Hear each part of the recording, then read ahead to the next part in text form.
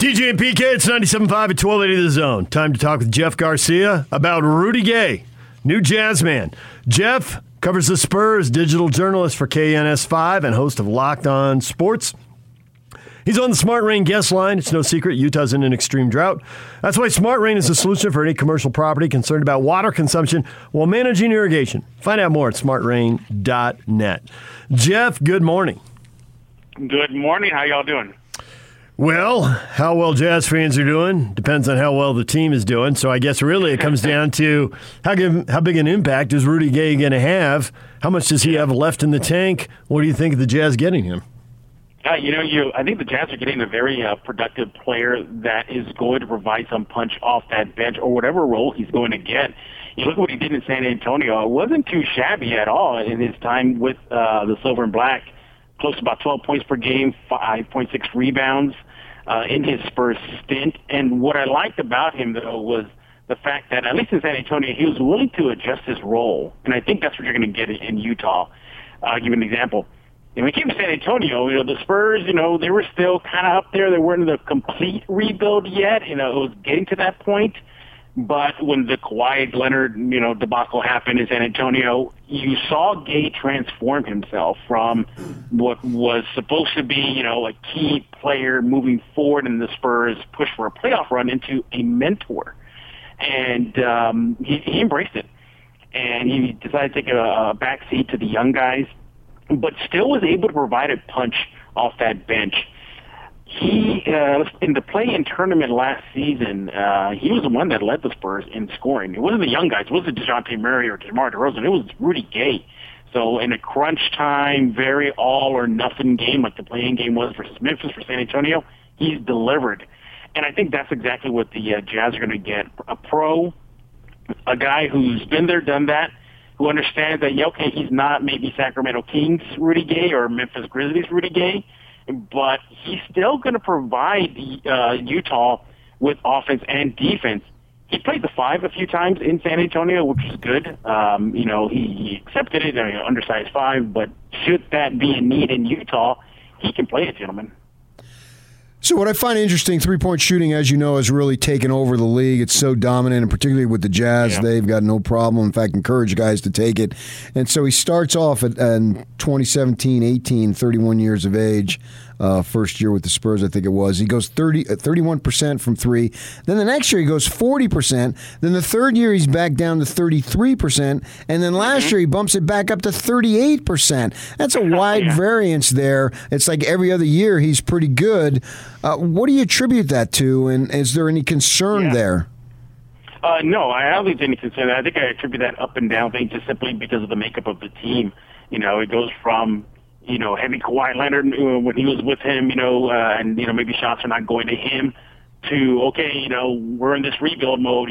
Here's some more shots for you, Rudy Gay. We need this, and here you go. And then last season, he was, for the Spurs standards, one of the better shooting three-point shooters for the team. Spurs were dead last, and this is just an attempt. Just attempts, gentlemen. 3-point shots, they were just dead last, and the Spurs were just, they were not the greatest one. Nobody was inviting the Spurs to the three-point shootout, I can tell you that much. And, I think he fell victim to that. You also look at Popovich. It's funny to see him, how he evolves. He literally went, not too long ago, maybe about 2-3 years ago, to hating the three-point shot to now needing it. And admitting it, like, NBA now is, live and die by that three. And I think also that too had to do with just his role. He was sometimes was given minutes, but then other times it wasn't because they wanted to give it to the young guys that were going to eventually take the keys for San Antonio, as we'll see next season. You go to the fact there was a pandemic season, that cut into his shots, and then fast forward to that bubble season, out in Orlando, again, the young guys were put front and center. And I think that has a lot to do with his erratic shooting. Just because the Spurs are in flux, and it impacted him. So, for what he did in San Antonio, not bad. Coming off that Achilles injury that he suffered, resurrected his career in San Antonio, and many thought it was all but done after that devastating injury. And look, he's coming from a system that is well established, there's ties between Utah and San Antonio. There's Quinn Snyder, Popovich. Snyder was the Austin Spurs coach for a long time. He understands that Spurs system. And now Snyder's bringing in a guy who lived it for X amount of seasons in San Antonio, and that's really going to be a nice injection of professionalism, what it takes to be a winning team, and then some, because Jazz are already a winning team. They're great. But now you throw in a guy who lived, the Popovich last Snyder, vibe, that game plan. I think it's going to bode well for Utah. And I think at the end of the day, next season, people are going to look back and look at that Rudy Gay pickup and say, you know what? That was such a slick pickup by the Jazz. So the problem for the Jazz against the Clippers at the end of the series, they just couldn't stay in front of them. Rudy Gay talked about being able to defend positions. How many positions can he defend? How many guys can he stay in front of? I think he could go from the 3 to 5 position. Those are probably the best ones. At 5, he's going to be undersized. But, again, in San Antonio, he was forced to do it because of the fact that the Spurs simply didn't have that much depth at the 5 spot. It was just Jakob Poeltl, and that was pretty much it. Because after the LMA, LaMarcus Aldridge, left San Antonio, they became very thin in that department. It was just Poeltl, undersized Drew Eubanks, and an unproven young guy, Luka Samanic. And that was it. So the Spurs were forced to go to Gay a lot at that position. So he definitely can play it, and he'll defend it to the best of his ability. And, of course, the 3 and the 4 spot, is natural. I think he's capable of doing that. Look, you're learning how to play defense from a defensive-minded coach like Greg Popovich. That is going to translate well into Utah. Pop has taken guys that normally don't have the reputation of being a good defender and made them decent, at least decent to get to that level. There's Brent Forbes, not the greatest defender, but in his time in San Antonio, he made him decent. Same thing with DeMar DeRozan, came into San Antonio with not that reputation, but made him a decent defender. So you're going to translate that from the Popovich system into the Quinn Snyder system. Between the 3 and the 5, I think you're all going to be all right. How much you think that he's going to be better or fit in well simply because the talent around him is better than what the Spurs can offer at this time? Absolutely. I totally agree. I think that's going to be the wild card for Rudy Gay. I think you're going to see him perhaps produce more and be more of an impact player than he was in San Antonio. As I mentioned earlier, San Antonio is in transition, and the Spurs, used him for that transition, and that was being the mentor. I'm pretty sure he didn't come into San Antonio years ago signing with them to think, I'm going to be a mentor at the end of my stay here. No, he was to be an impact player. So that is going to revive him. He's surrounded by, great players from Donovan Mitchell, that drive and kick out. I think is going to be great for him. You have a guy that can still attack the rim. Last season in San Antonio wasn't, too surprising to see him just light up the scoreboard and bring the people off their seats with some highlight dunks and great defensive stops. I really believe that culture in Utah of winning and getting to the promised land, that being the last team standing, is going to do well for him. That's the last thing that's missing on his resume. He's been an all-star. He's been scoring left and right since he entered the NBA. So that's the last thing on him, and I think that's going to rejuvenate him and make a chase for the NBA title. And, what better way to do that than a team like Utah that's ready-made for a deep push into postseason? Jeff Garcia joining us, works for KNS5 and host of Locked On Spurs, talking about Rudy Gay, who's been in San Antonio for the past 4 seasons, now moving to the Utah Jazz. He's moving on a 3-year deal. So if they win a championship year 1, no one cares if he's overpaid years 2 and 3. But just based on his career arc, I realized, in your mid-30s, Father Time can catch you at any time. But what did you think of the length of the deal? I thought it was a little long. I thought it'd be at 2 at max, but 3 going into, I guess, quote unquote, his prime. You never know. These players nowadays, technology and medicine extend their primes. But you factor in his age, you factor in that he's not that explosive player as we saw pre-injury. And I thought it was a little too long. I think I would have gone with maybe a 2+ team option, maybe. I think that would have been the smarter route to go. But hey, look, worst case scenario, if there's a deal to be made, you have a veteran that you can move. It sounds like a team-friendly deal as far as cap space. They didn't break the bank on him, so that's good.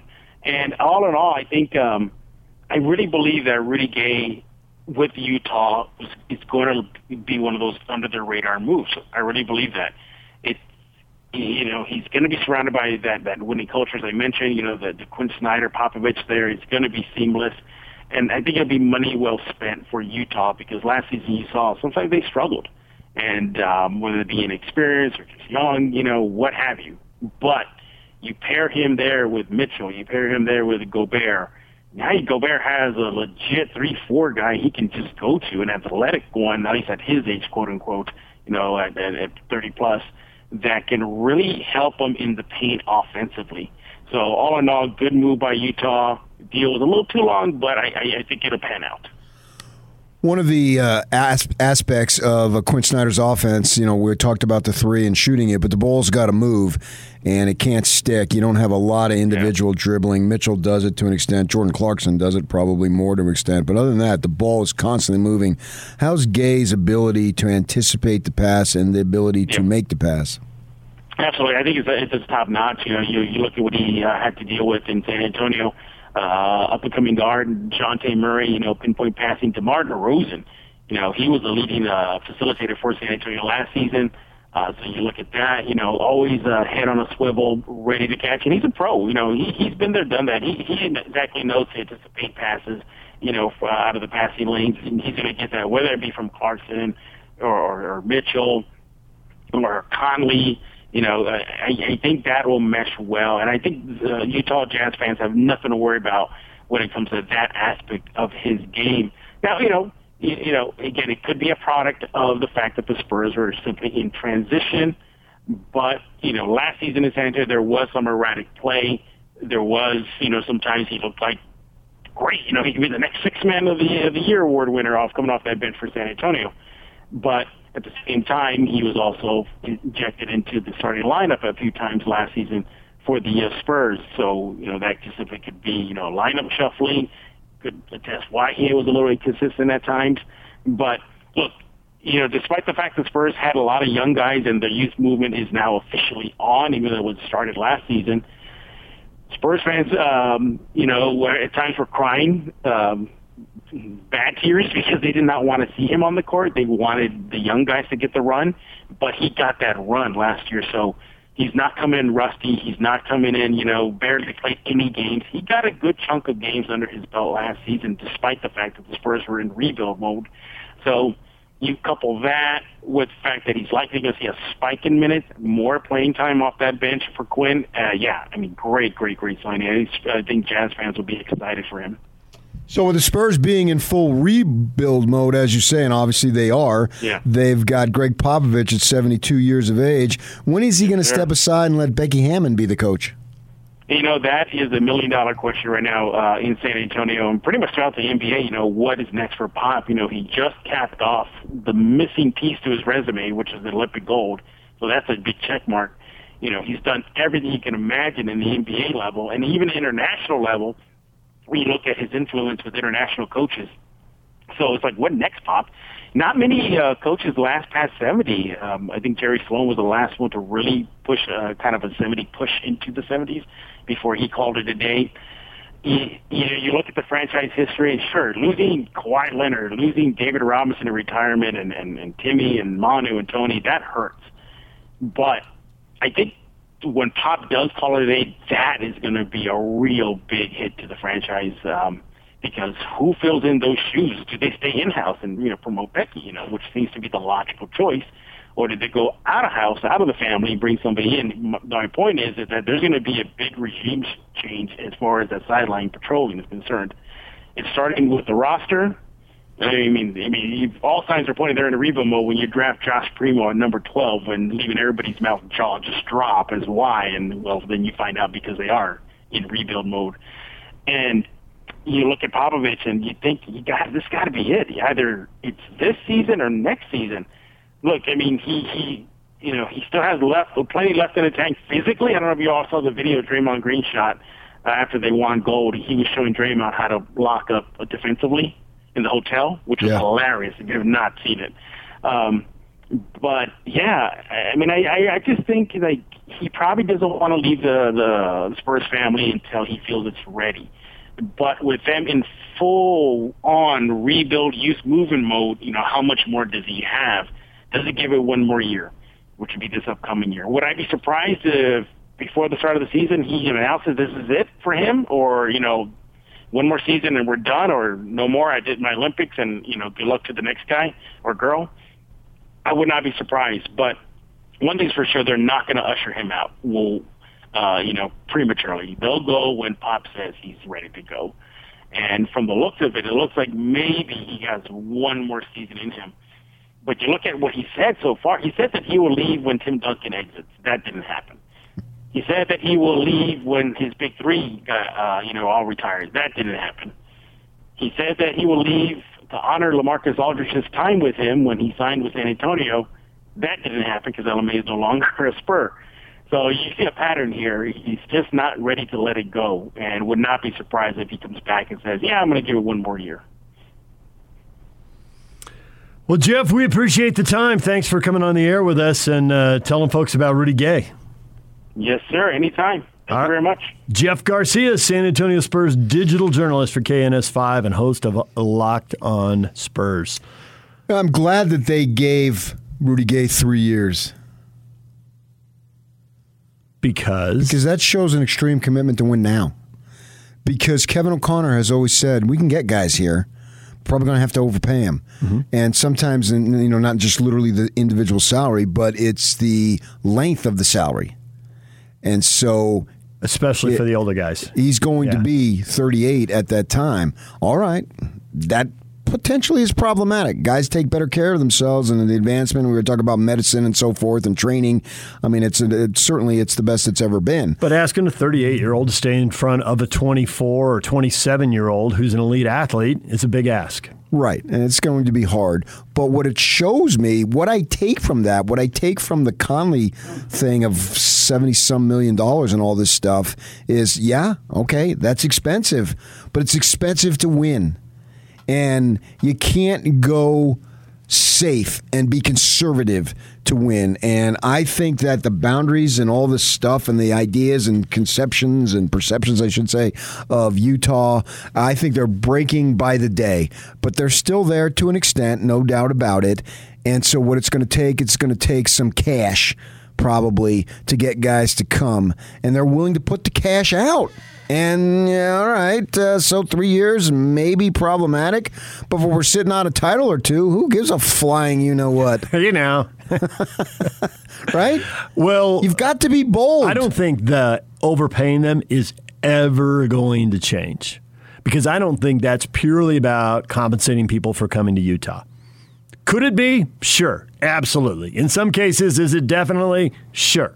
But even if everything else is equal, to get to your original point about how hard it is to win and how committed you have to be, if you're that committed to winning and you're trying to get Rudy Gay in this instance, but Danny Manning 20 years ago and who knows 20 years from now, if you're trying to get that person and someone else thinks they're the missing link, they're going to overpay by a little bit. And you're going to have to overpay by a little bit. So I just think that competitive, it's a bidding. If multiple teams really want you, you're going to get a little more. I told you that a long time ago in radio. When you came in and you got your first job, there was only one person offering you a job, so they could offer you bottom dollar, and they knew it, and they did. You bet your bottom dollar. Right. And you wanted more because, well, of course you did. Everybody wants more. Well, I knew I'd never be paid to your level. Not true. And I'm still, not true. That's just not going to happen. Not true. Liar, liar. Pants on fire. Am I the only dude who actually took a pay cut to move to Utah? Which is a true story. I took a pay cut to move here. Oh, man. You blew it. Is why I live in Utah. Yeah, but when you had leverage, when you had two people bidding for you, suddenly they were willing to pay more. So I think that whole they overpaid. Somebody was always going to overpay. And it was if you're a good NBA player and multiple teams view you as a missing link, You're going to overpay. Once I got to $10 an hour in radio, I thought I had it made. I called up my father. I said, Dad, you're not going to believe this. Not only you better sit down, you better lie down. Jeez. You saved a school $600,000? $600,000. Wow. All right, DJ PK, it's 97.5 and 1280 The Zone. What is going on with Arizona State football? How many coaches are going to get sidelined here? Doug Haller, Arizona State writer for The Athletic, will join us at 9 o'clock. Stay with us.